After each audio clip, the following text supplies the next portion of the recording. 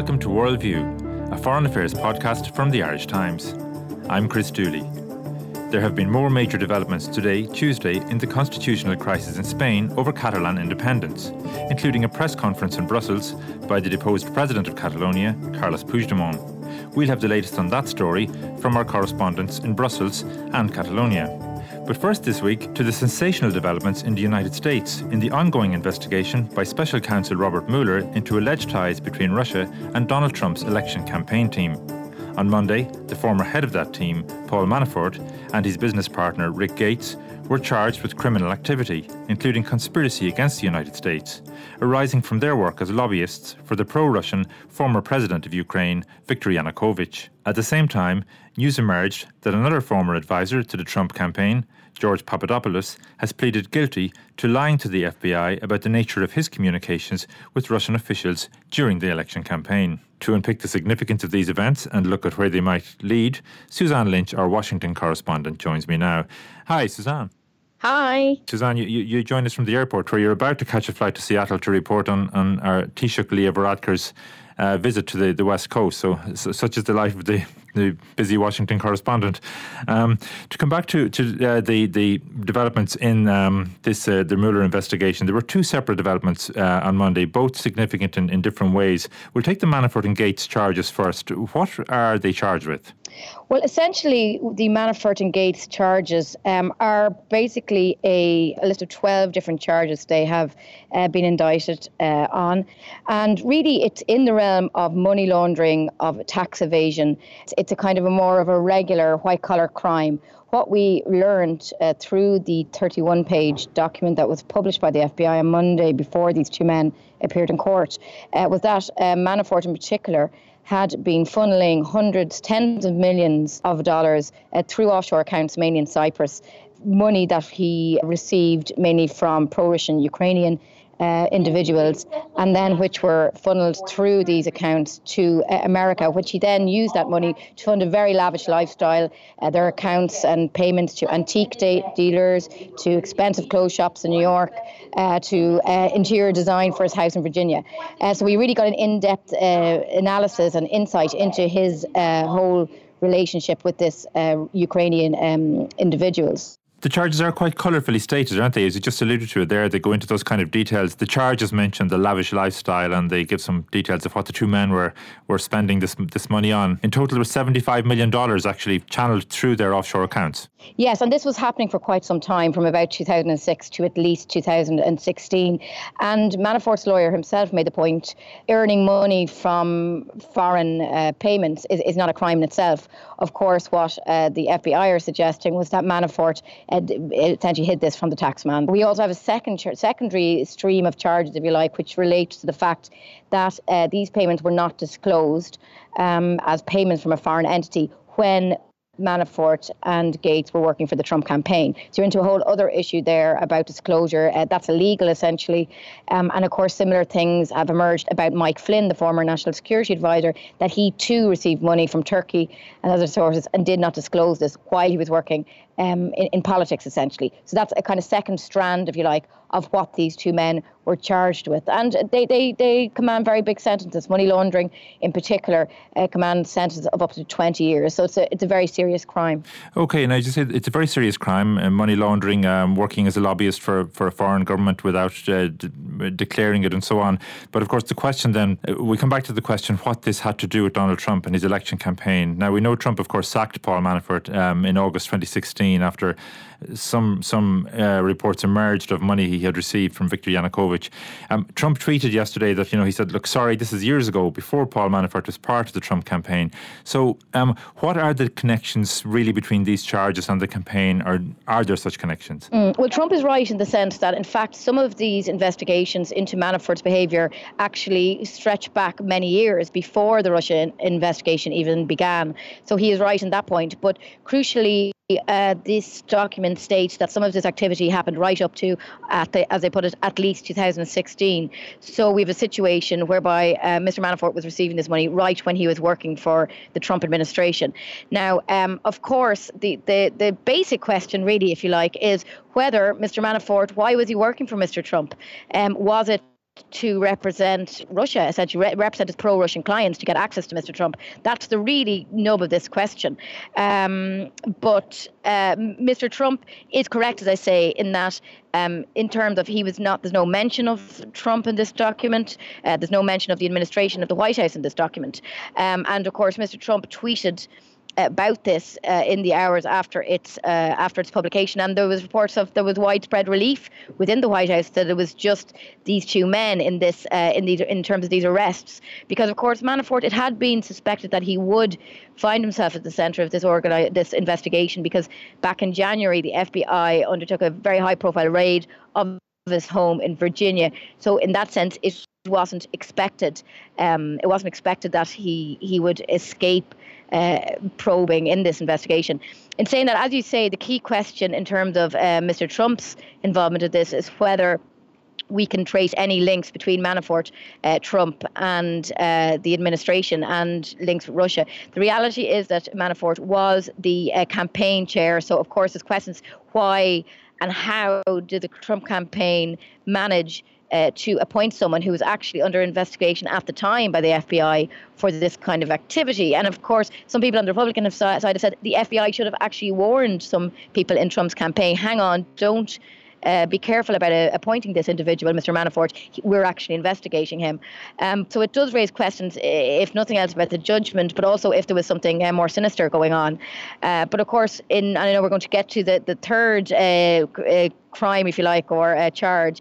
But I think the links between Mr. Manafort and the other person, George Papadopoulos, and whether Paul Manafort is the official that's named in documents connected with Papadopoulos, that could be very significant, because that would incriminate Paul Manafort and show that he was actively encouraging other people connected with the campaign to travel to Russia to get dirt, as the FBI puts it, on Hillary Clinton. Okay, and let's come then to George Papadopoulos, a separate development, but as you just said, possibly also linked, to Manafort in some ways. But just remind us first, what role did Papadopoulos have in the Trump campaign team, and what has he been charged with? It's an entirely separate type of charge, isn't it? Yes, and I think this is what really took people by surprise, not only in the White House, but throughout Washington. I mean, there's been quite a lot about leaks in this city over the last few months, but really this had been kept very much under wraps. So people were quite shocked that this name emerged into the public domain yesterday.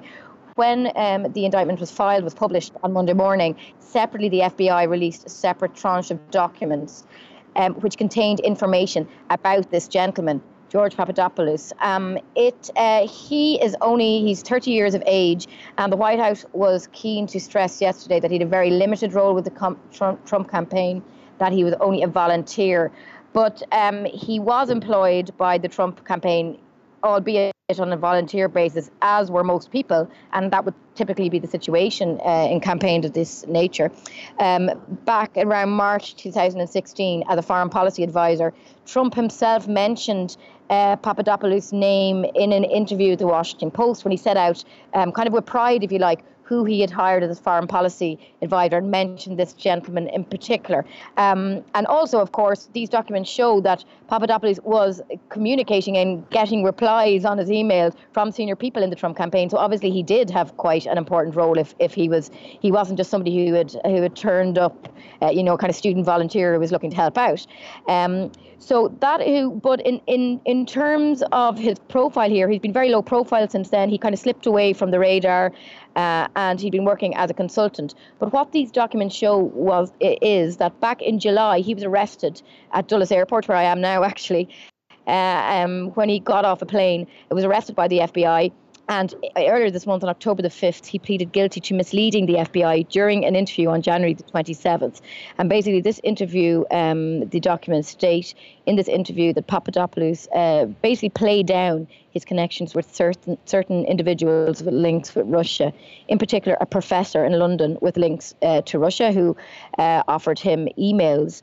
In this initial interview, Papadopoulos dismissed this as a nothing, quote. And actually, he then revisited this and pleaded guilty to misleading the FBI about the nature of this investigation, that in fact he knew that these people had much more information and that's why he was dealing with them. And this professor he met, Suzanne, just tried to cut in, but this professor was promising him damaging information about Hillary Clinton, isn't that exactly?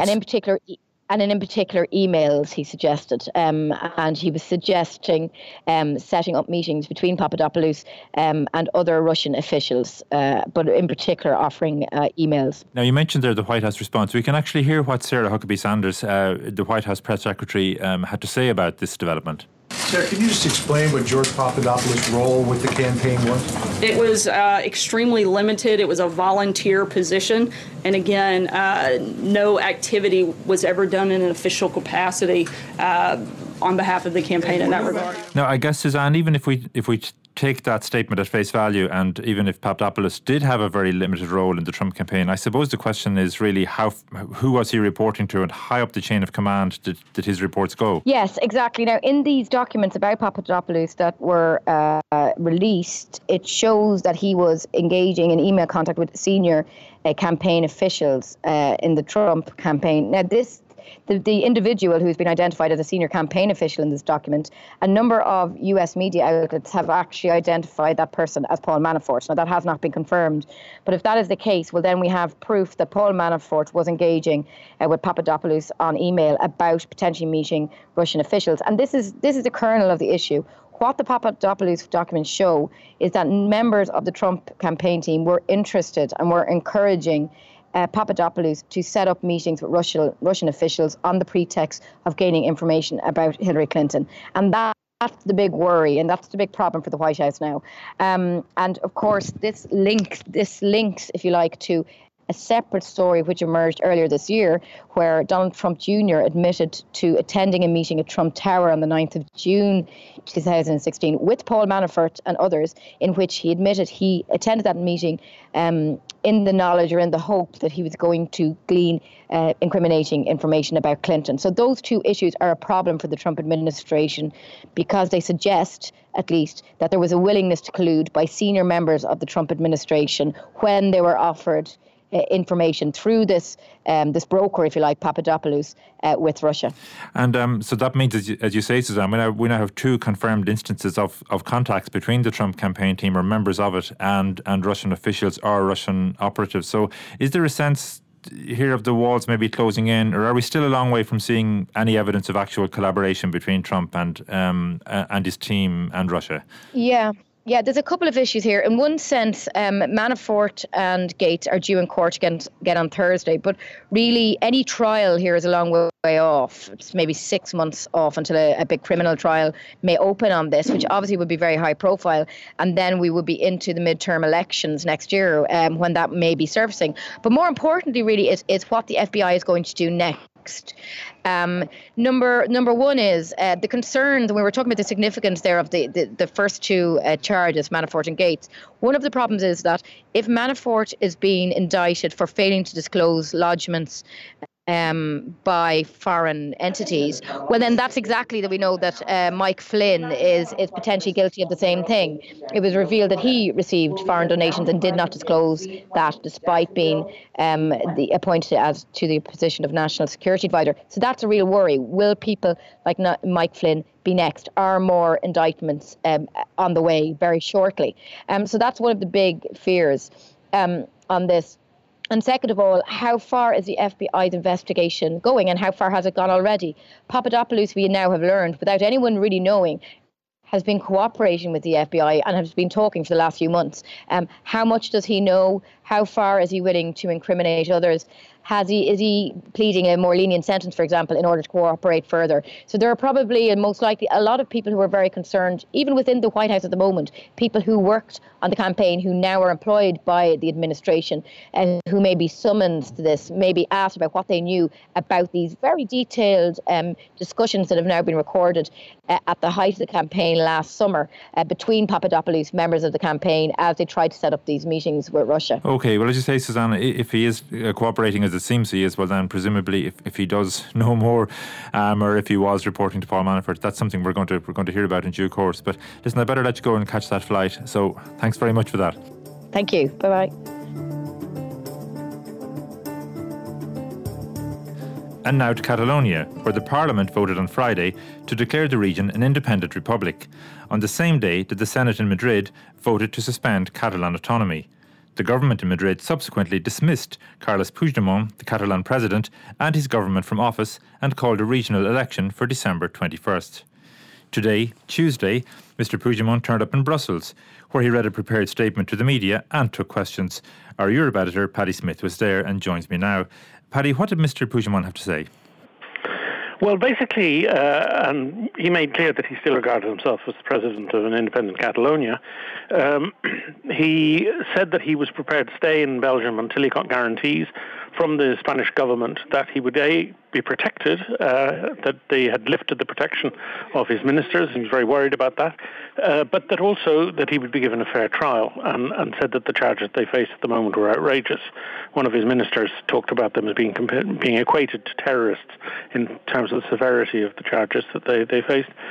He also threw down a gauntlet to the Spanish authorities and said that he was prepared to say at this particular stage already that he was going to commit himself to accept the result of the December election, which has been called.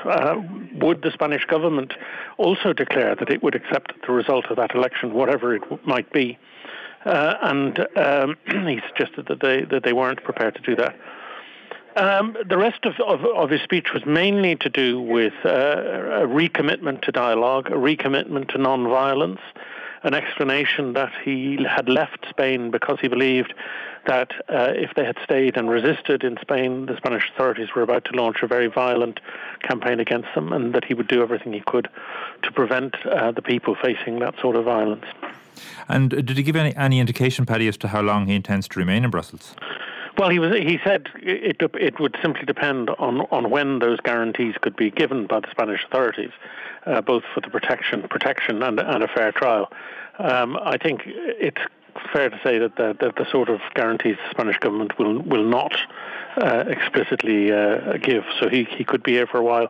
He made it absolutely clear that he was in Brussels, not Belgium, because he was here at the heart of Europe and he was not getting involved in Belgian politics. And he repeated that several times. And his pledge to take part in the December election is interesting, isn't it? Because, as you said, on one hand, he's throwing down the gauntlet to Madrid. He's saying, we will accept the result if you accept it. But he's also, I suppose, almost de facto recognising Spanish jurisdiction in Catalonia, isn't he, by actually agreeing to take part in the election in the first place? Well, I think that they've maintained all along that they have been willing to support what they regard as democratic elections. And I think the really interesting thing is that there is an element of bluff here, because the polls show that there's probably a majority against independence, and so the nationalists will have a difficult time.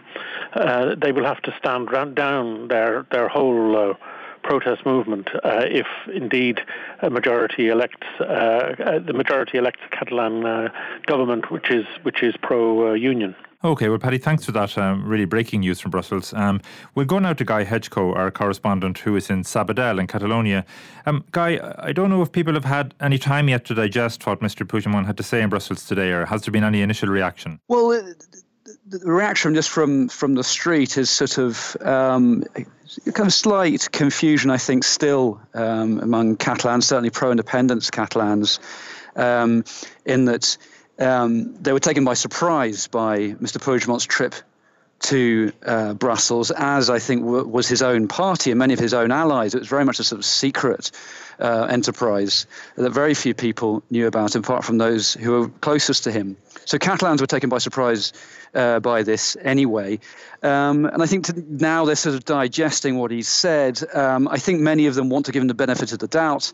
There had been suggestions, for example, on social media yesterday, that this was somehow a betrayal, that he'd sort of left Catalonia slightly in chaos and had taken off and was renouncing his responsibilities.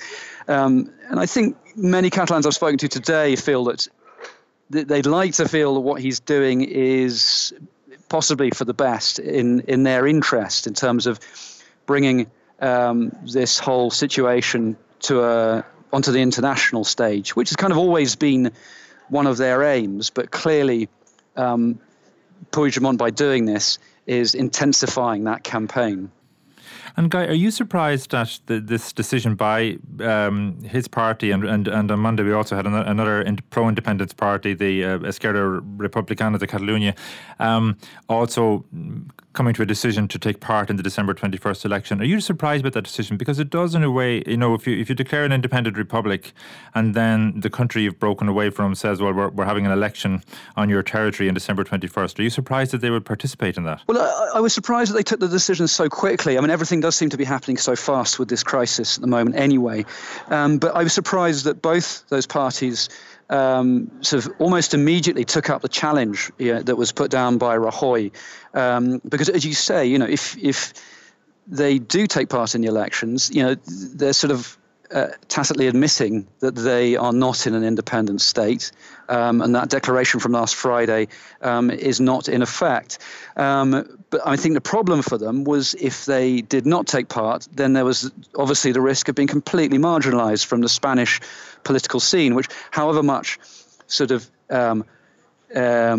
scorn or disrespect they may have for the sort of Spanish political stage, they seem to realize they need it. And also there is the fact that the Catalan independence movement has constantly campaigned on the idea that voting is the way to do things, that voting is democracy. And today, Carles Puidgemont said, voting is how you resolve problems when he was talking about the elections. And he very much seems to present this election in December as a plebiscite on the Spanish government's implementation of direct rule. So that's how he's presenting it, I think, to the Catalan people, which might be a clever way of doing it, to try and make sure that people feel involved in this election and don't feel that they're somehow betraying their ideals by taking part.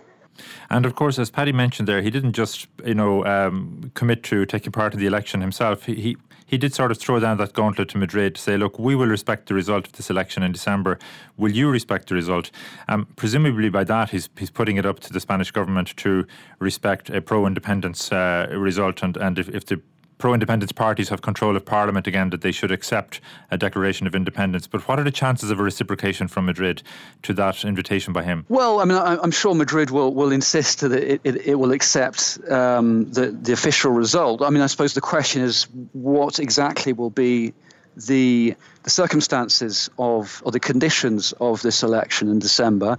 There had been sort of reports and talk. There have been over the last few weeks that if there is a Catalan election, that the Spanish government, or the judicial authorities anyway, might somehow try and ban pro-independence parties from taking part.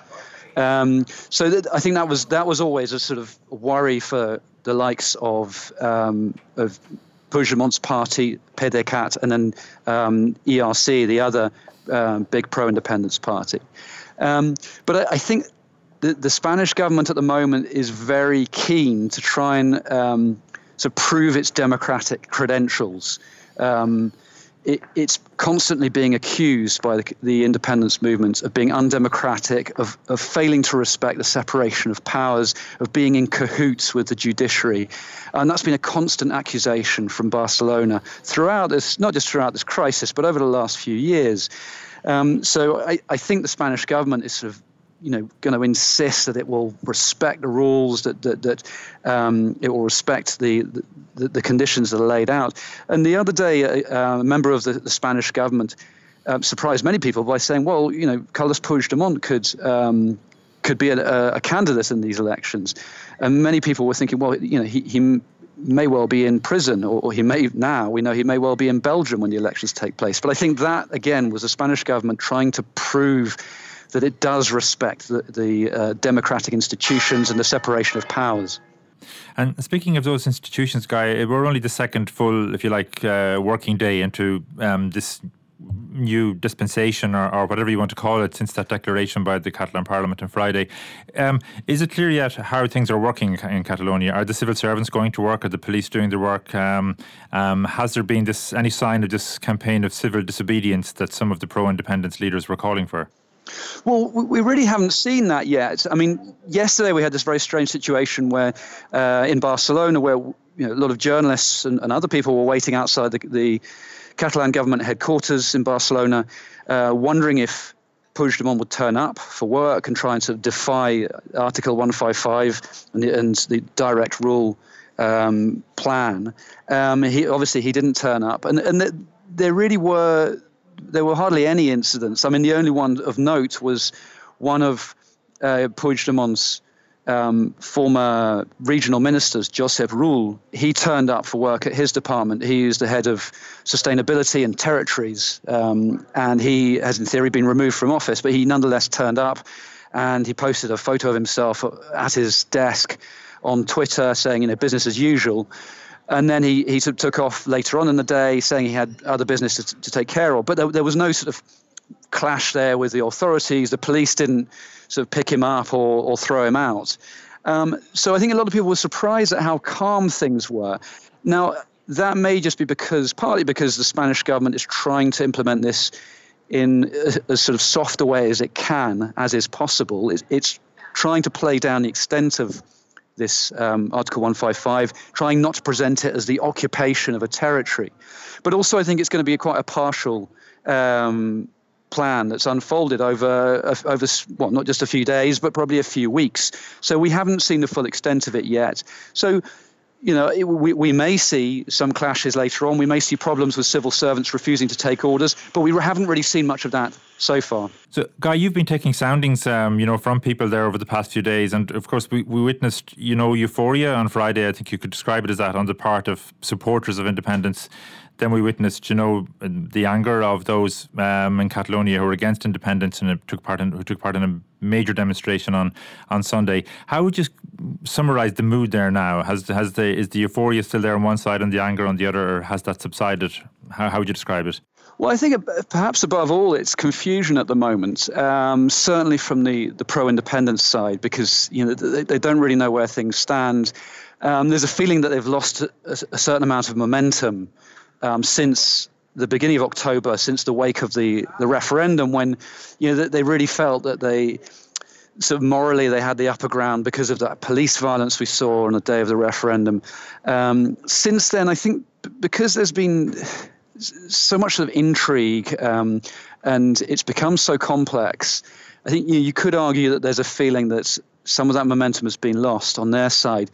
But there is still that entrenchment. The tension is still there. There's a lot of entrenchment. We saw it on Sunday with the pro-union march. There were several 100,000 people out on the street, and there weren't a lot of incidents, but there were some far right groups who turned out, which adds to the tensions.